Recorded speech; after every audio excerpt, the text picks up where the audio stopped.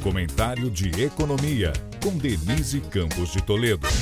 O mercado passou o dia no aguardo de definições sobre a tramitação da PEC com as preocupações que ainda persistem quanto ao impacto fiscal.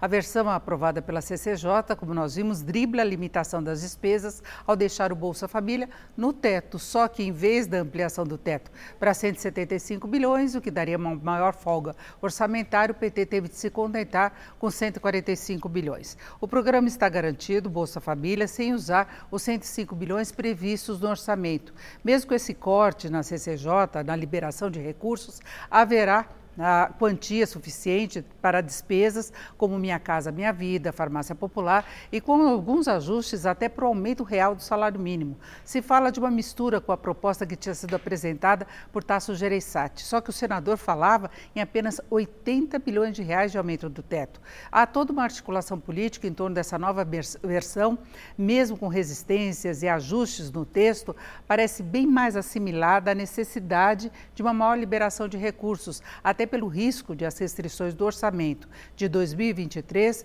comprometerem despesas nas várias áreas. A ideia ainda é deixar de fora receitas acima do previsto, dando espaço também para investimentos do futuro governo, uma cobertura de despesas para o fechamento das contas do atual governo, além das emendas do relator. Na engenharia financeira, ainda há brechas para despesas com recursos de demais entes da federação, destinadas para obras, e um teto para os precatórios. As cartas estão na mesa. Se estuda alternativas até para o caso de o STF barrar o orçamento secreto, colocando as emendas do orçamento, nesse caso, de uma outra forma, mais proporcional às bancadas, por exemplo.